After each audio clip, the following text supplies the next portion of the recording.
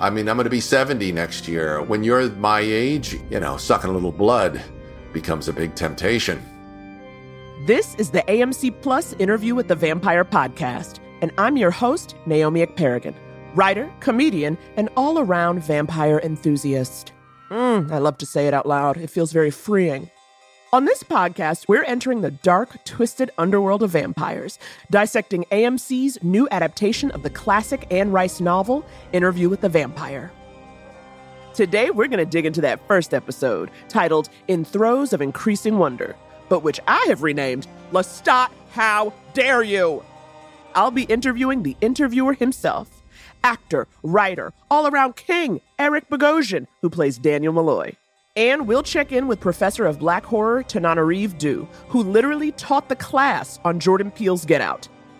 I am warning you now, we have spoilers ahead, so if you have not watched episode 1, consider yourself warned.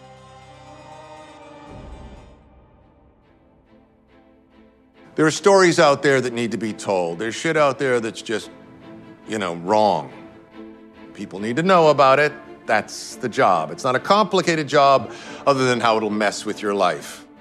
This episode starts in 2022 with this guy, Daniel Malloy, who's an interviewer, but he's also kind of a sad journalist who isn't really at the top of his game anymore. And he also has a shaky hand, which we will find out is Parkinson's. The whole point is Daniel is on Struggle Street. He gets a mysterious box of audio cassettes and an alluring letter from one Louis Dupoint de Lac inviting him to conduct an interview. And it's like, okay, you're dramatic.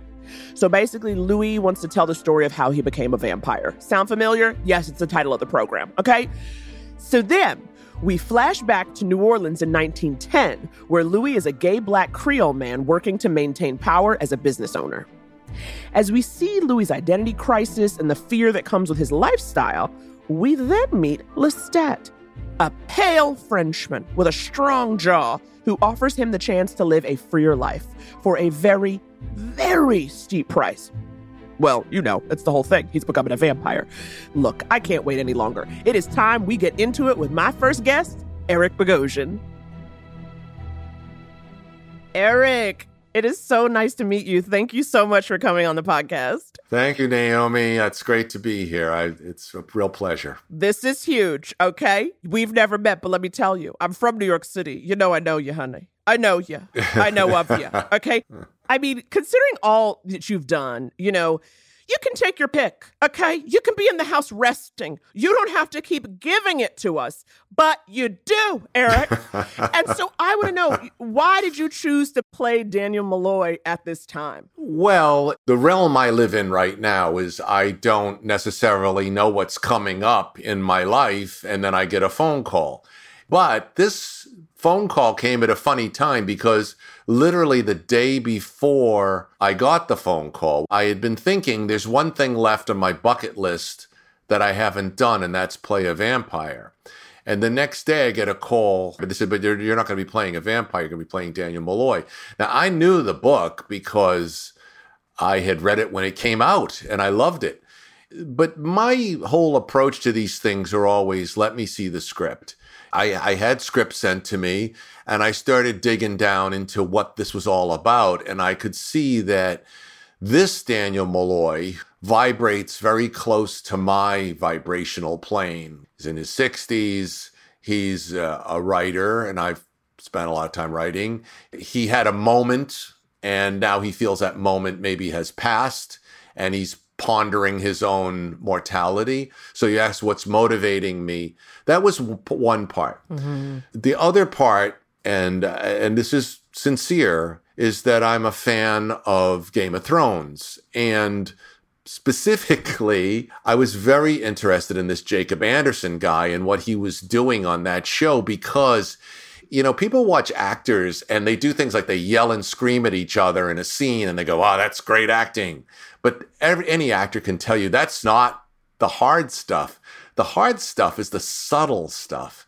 And Jacob in Game of Thrones was, I thought, amazing. So when I heard that he was going to be the vampire, one of the vampires, I was up for that. Mm-hmm. So does that mean you've been into horror and thriller and sci-fi and all that kind of genre stuff well before this role came along? Absolutely. I mean, yes. I mean, I was really into this magazine, all the Tales from the Crypt and Eerie and all Yes. these weird, creepy things when I was a kid. I read horror stories. I loved all that stuff. I loved Edgar Allan Poe. But the vampire thing calls to me. I mean, first of all, I saw Frank Langella do Dracula on Broadway in the mid 70s.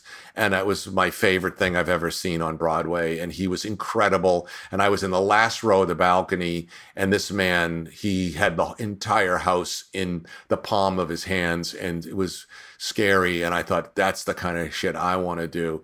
I want to do what this guy's doing. Mm-hmm. I think there's something primal about blood and fangs and living forever. There's something sexual, particularly with regards to Anne Rice. There's this sex thing kind of going on all the time there. There's a sort of a rhythm to the sucking and everything. And it's like, whoa.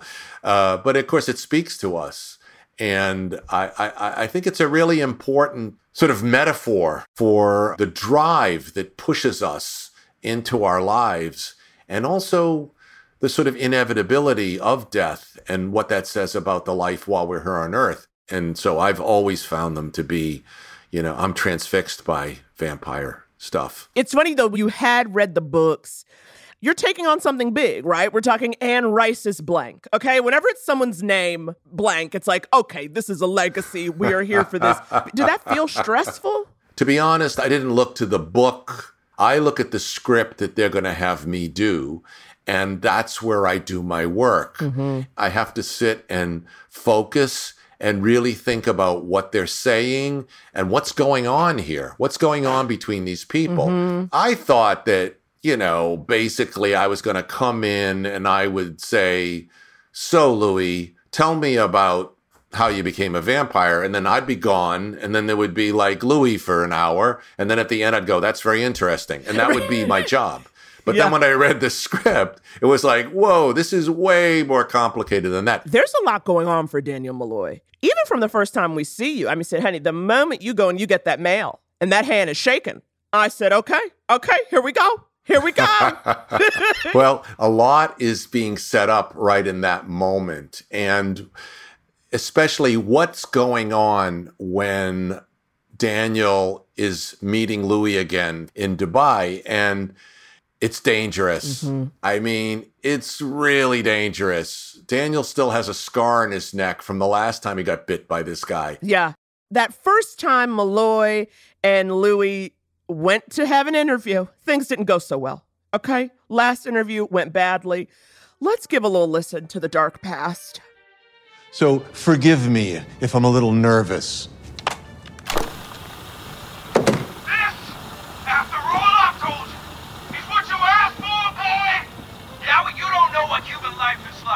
I mean, you've forgotten, man. No! Hey, stop! You were disrespectful. I was high. You were not worthy of my story then. Maybe your story wasn't worth telling. Whew. Whew.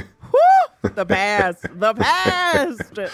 I think that Daniel, as written in the script, has said to himself, this is a chance to go back and do it right. I missed a big opportunity 40-something years ago, and now I'm going to go and I'm going to blow everybody's mind, and I'm going to get, another Pulitzer, and I'm going to grab that brass ring, and I'm going to make a lot of money.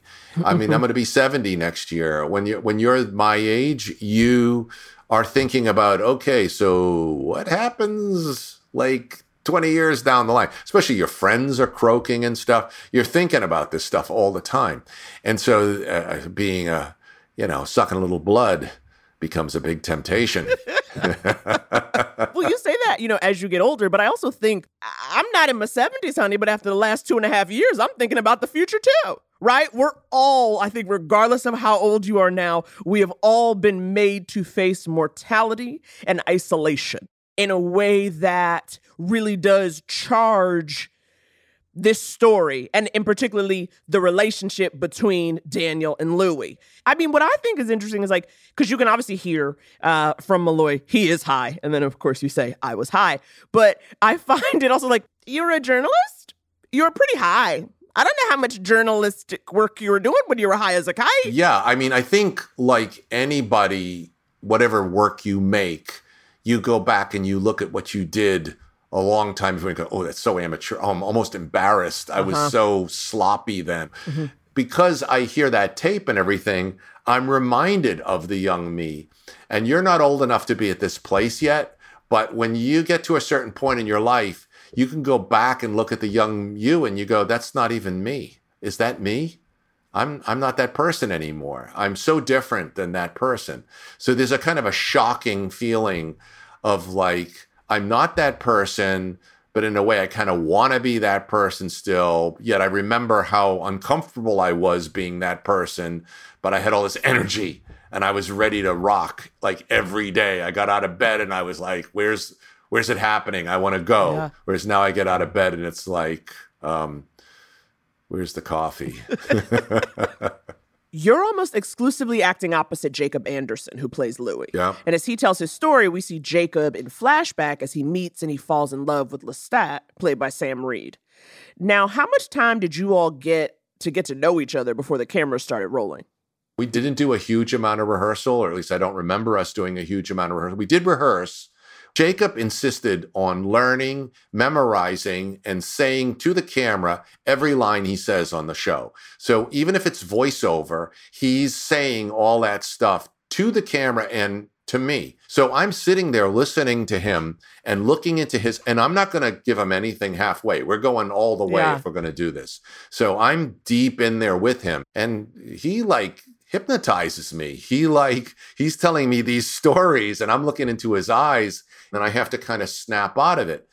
To fall into another actor's eyes and really have those moments, and it felt like we were there. For me, it's what it's all about. That's why I act. I act because I want to pretend.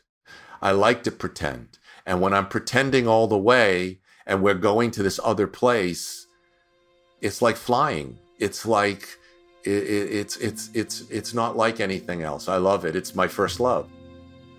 I'm Daniel Malloy. It is 10:08 in the morning on June 14th, 2022. I'm in the penthouse apartment of the Al Sharaf Towers across from Mr. Louis Dupont-Dulac.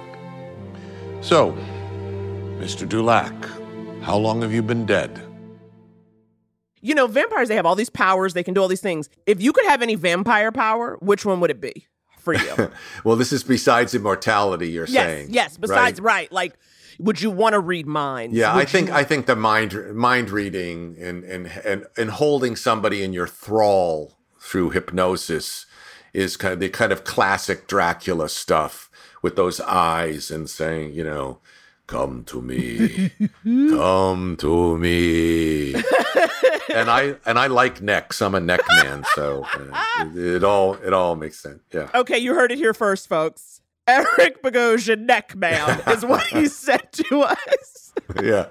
But it's so funny to me that you would say holding people in your thrall, because as someone who, you know, did a lot of solo shows, that was what you were doing.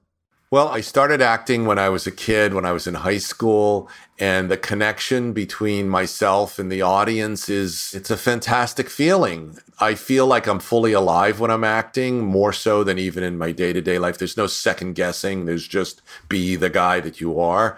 And then if you can connect, which eventually I found a way to do on film and TV, it's intense. You know, the vibing with other actors, especially generous actors, talented, smart, generous actors like Jacob. We're just so lucky, very lucky. Yeah. And we, the audience, are so very lucky too. Eric, thank you so much for taking the time to chat with me, telling me all things Malloy. You are wonderful. And, this show is so good. And you guys are in for more and more good stuff this season. Thank you for the embrace, Naomi. There was so much to unpack from that interview. I mean, first of all, we got a masterclass in acting from Eric Bogosian. But also, I am worried about the character of Daniel Malloy.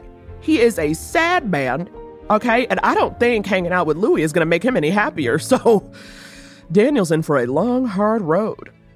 We got to shake that off because we got more to do today. I've got questions about these vampires, and we have horror expert Tananarive Due to help us out. We're going to get into it right after a little snack break. Or pee break, whatever you need, I don't judge.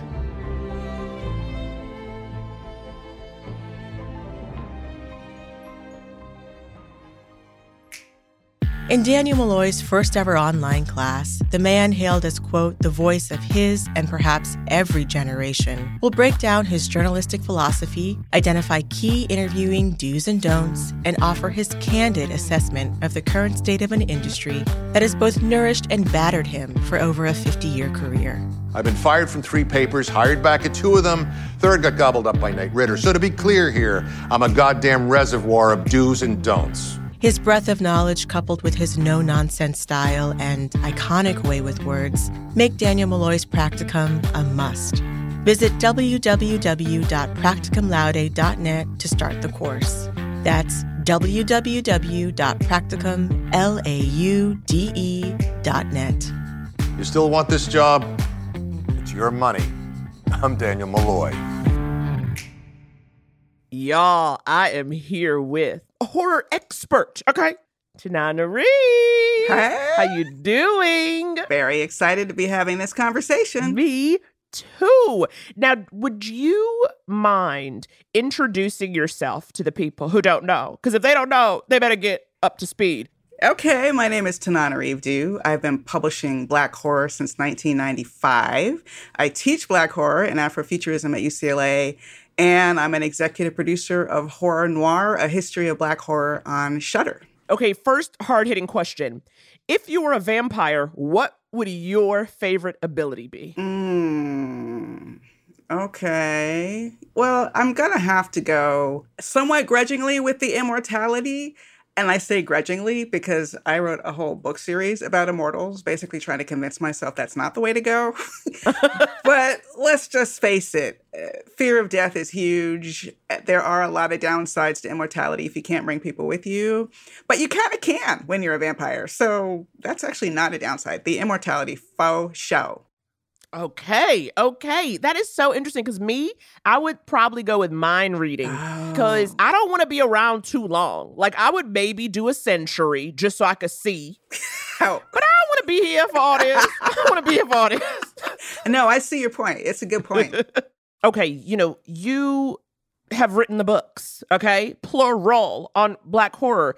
Now, how would you say Interview with the Vampire so far? How does that stack up? Would you define it as Black horror? I would, actually. And it's interesting to say that because obviously when Anne Rice wrote Interview with the Vampire, she did not consider it Black horror because Louis was not Black. Claudia was not Black. But Black horror, let me just explain, is more than just mix and match with the casting. Mm-hmm. Black horror is a story that centers a Black protagonist, I would say check.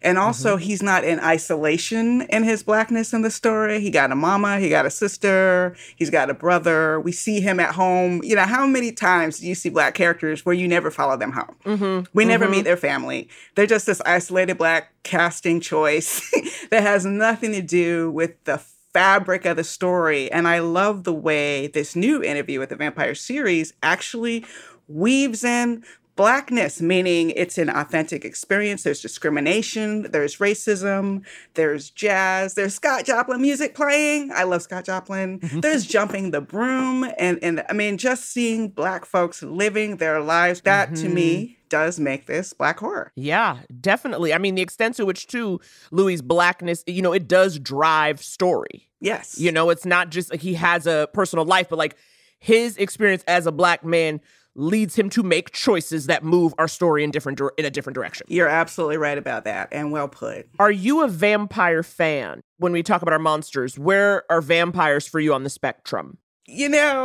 I'm all in with horror. So for me, it's like who scares me the most. And I have to admit that vampires are not my number one fear. Because I think when vampire movies first started in cinema, they were like sort of, and still, really, they're sort of about, in some ways, feminine sexuality and succumbing to desire when you don't want to succumb because it's morally wrong. And so you blow that up to like the biggest possible form. And it's like, do you let yourself be seduced by a monster, not just your libido, but someone who's going to fundamentally either change who you are or kill you? And those are the stakes, right? Mm-hmm. And that was not my thing, you know, that fear of my own sexuality. And frankly, a lot of cinematic vampires were just not that sexy to me. So if you're not seeing the sexy, there's no conflict. It's like, ew. Right, exactly. You know what I mean? You're like, it's like, don't even get close to my neck. I don't want you anywhere near me. Right? Yeah. But what broke that for me, like my favorite vampire project, I would say before this, was Fright Night. Oh. Because I thought Chris Sarandon's vampire was super hot and also super scary. And that is a very hard line to walk. And I feel like the series also captures that. Not, you know, Louis is the sympathetic one, so I'm not afraid of Louis, but Lestat, woo! He's got the sexy. Not usually my type, but I have to say, he pulls it off. Yeah. He's got the sexy, but by the end of that pilot, you're like, whoa, monster, abort, back away. It's so true. It's very true. It is interesting because I also felt that same way with Lestat, because normally I'm not here for an Aryan moment. But right. You know what it is? I'll tell you what it is with Lestat. It's that jaw. It's that powerful jaw. And also too, like both him and Louis, but like they dress so well.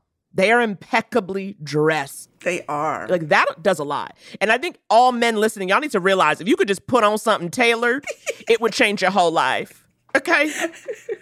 We talked a little, obviously, about the role that race plays in this iteration of Interview with a Vampire. Specifically, though, what do you think we gain from this being an interracial relationship? Yes, that is such a great question. And it plays so well. You know, sometimes when people change the race, it creates problems.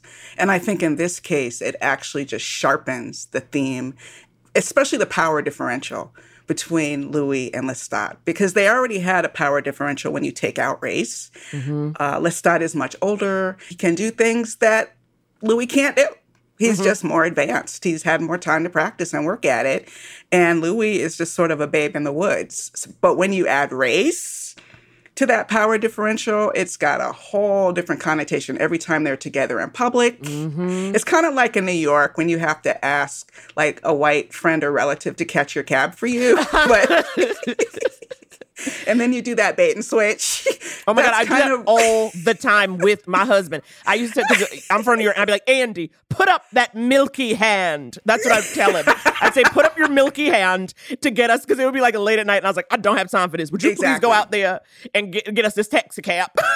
That's a huge advantage to your situation. But at the turn of the century, New Orleans especially, I mean, despite, you know, that was always a very mixed city, and there were Black and biracial people and Creoles who were able to get some power. But still, you can see even in the series, there are limits to it. And there are expectations that white supremacy has. So having that huge power differential in such a visual way really helps, I think, this story leap out. I would like us to listen to this clip that I think really encapsulates both Louis standing as a Black man at that time, as well as what Lestat brings to the table even before they start their relationship.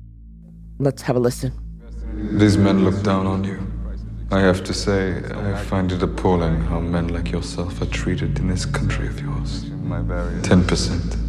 15%. Do you not know your value? Do you suffer these indignities for some larger purpose? Ooh, it's like he was in my head, talking to me. I know. But here's a question. Do you think that Lestat really does want Louis to step into his power? I think that was seduction. Because I felt seduced by that clip, right? Like, again, he's not my type. I'm not even into vampires. But just imagine you are a Black man in turn of the century New Orleans, and this very white man, okay? Yep. is seeing you, or I'm not even going to say he's pretending to. He does. He sees, I'm sure, Lestat may have a lot of other issues, but I don't think he's a racist. I think he's too old and he's been through too much and seen too much to think that there are huge differences between humans, most of whom are just food to him. Right. So what's the point in discriminating, against people based on their skin color? So, but he can see that Louis has talent. Louis is gorgeous. He's intelligent and like you said, so stylish. So he's probably telling the truth, but he's using the truth in sort of a laser targeted way to seduce him. I mean, if he really thinks he loves Louis, sure, he would want him to step into his power, but to a point. Mm-hmm. He would never want to compete with Louis for power. He sees them as being so far apart that what does it hurt him to help Louis get a little extra percentage in his business? Coming off of, this, there was a threesome in this. Okay, and I said, I'm sorry, what channel am I watching? Is this legal? I was not ready. There's all kinds of, there are things I've never seen before in this show. It's like, whoa, okay. I thought I had seen it all, but I have not seen that particular sexual act where you're floating. But it was crazy because it's interesting. It felt like, aside from being, hot, it felt like a big deal for them to have that threesome, in that the tension was not in, are we going to do this? Is this okay? Like, you know what I mean? Louis, like, it wasn't about shame around sex. And that is almost what felt like a big deal to me. Right. And also I felt like having a woman in that scene was a buffer, right? I mean, even though Louis didn't need much of a buffer, Louis had always been repressing his attraction to men, and probably didn't need that woman in a threesome, but visually, and I also think at that point of where Louis was emotionally, it was that perfect way to kind of segue into, oh yeah, this is more than just a friendship, because we're taking this to another level, and yet another level after that. I really think the queerness of it all is so interesting, and that's something that I'm sure Anne Rice would deeply approve of, is making that more central to the story, because she liked to push at those boundaries in her work. How prevalent in horror is queerness? Well, a lot of queerness has been excluded explicitly in horror, but then there's the implicit queerness. There's coded queerness that queer people would see and recognize that straight people don't. And in that respect, yes, I would say there is a lot of queerness that's been encoded in horror. And also Blackness had served a similar purpose, although oddly enough, I would say there have been way more Black characters in mainstream horror than queer characters, but they were treated badly. They had all these terrible tropes, first to die, sacrificial Negro, magical Negro. So we were never used appropriately a lot of the time. Whereas if you were queer, you were just invisible. And I really think, I don't have the statistics in front of me, and I don't want to make broad general statements, but I know that Black horror fans really over-index when it comes to how much we love horror. And I think part of that is that so many people are attracted to horror because of their experiences with trauma. Okay. And that was my mother's experience. She had all kinds of trauma as a civil rights activist, and she loved horror. And I think for a lot of us who've come from trauma or trauma adjacent, in the case of my mom, it's that you can look at a screen and see a monster as a stand-in for that cop who threw that tear gas in your face, or for all the pain you've been going through, or for that abusive parent, right? And it's healing to see that trauma validated in a way that doesn't re-traumatize you, because it's not the thing itself. And there are a lot of us who have learned to take joy in that. It's like, I don't know, sometimes you can kill that monster, or at the very least, you can learn what not to do, right? I think that for a lot of us, the survival lessons in horror feel very relevant. It's not just entertainment. It's like, we're almost like taking notes. Yeah. Oh, no, definitely. I think what I love about horror is basically it is a world like our own where the evil is easy to see. Because I believe the world is scary, fundamentally. Oh, yes, these things are bad, and you're afraid to walk into certain spaces and do things. I'm like, finally, someone who gets it. Absolutely, the world is scary. The New York Times, I think, published a study during the pandemic that people who loved horror just did better. We were all like, well, yeah, I told you. In some respects, it's not a shock. Yeah, it's not a shock when things fall apart. In some ways, horror fans are always waiting for things to fall apart. Ain't no fever out there. That's you. You bringing the death to town. I give death to those deserving. I'm not the devil. You were wrong about that. But I can't give you death. How did you feel about the ending of episode 1? That ending in the church. We knew it was coming. We knew, but...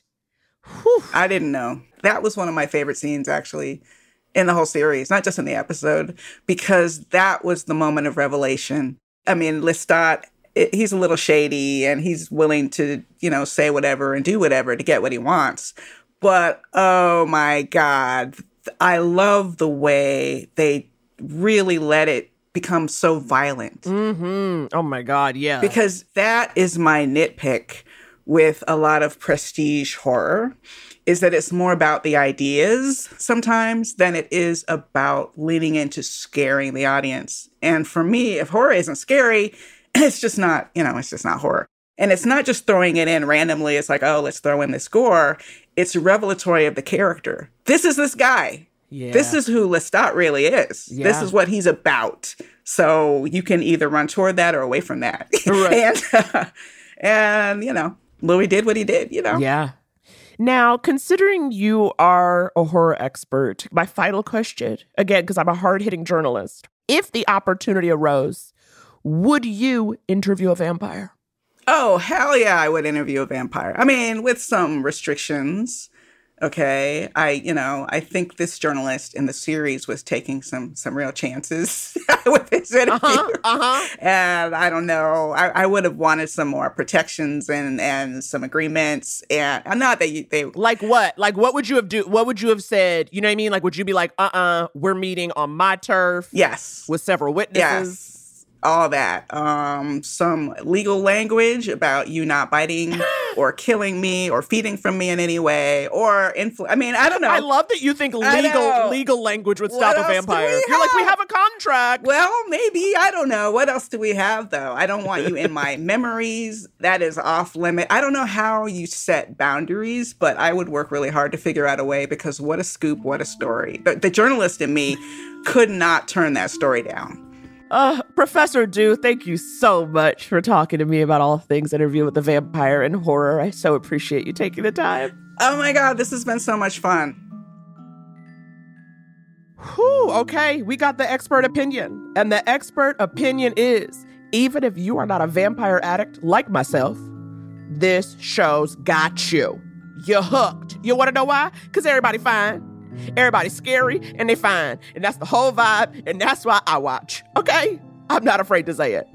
Now, before we go, I want to share a little Easter egg with you. In this episode, Louis gives his sister Grace tickets for the Black Star Line, which was a real shipping line in the early 1900s started by Marcus Garvey. It was a shipping/passenger line between Africa and the Americas, and it was Black-owned, Black-staffed, and for Black patrons. Honestly, I want to get on that ship now. I could use that. Take me somewhere, because things are not right in America at the moment. Next week, we will be talking to actor Sam Reed, who plays the monster Lestat himself, and our expert, Jewel Gomez, author of The Gilda Stories, a queer vampire tale. Cannot wait. As I always say, we want to hear from you. I want your questions. I want your reactions to the eps. So please call in with your thoughts and burning vampire questions at 888-788-VAMP. That's 888-788-8267. Your message might even be included right here in a future episode of the podcast. Thanks for listening to the AMC Plus Interview with the Vampire podcast. Watch new episodes of Interview with the Vampire every Sunday night on AMC or stream it early on AMC Plus. Podcast episodes drop the same day. Subscribe wherever you listen to your podcasts. For an extended 30-day free trial of AMC Plus, go to amcplus.com and use promo code InterviewPod. That's InterviewPOD. This is an AMC Networks podcast produced in partnership with Pineapple Street Studios. Our executive producers at AMC Networks are Kevin Dreyfus, Celia Quinnett, and Brian Swarth. Our executive producers at Pineapple are Gabrielle Lewis, Barry Finkel, Max Linsky, and Jenna Weiss-Berman. Our managing producer is Bria Mariette. Our producers are Ben Goldberg and Aaron Kelly. Our associate producer is Natalie Peart. Darby Maloney is our editor. Mixing and engineering by Hannes Brown. Thank you again to Eric Bogosian and to Nana Reeve Dew for joining us. And I am Naomi Ekperigin.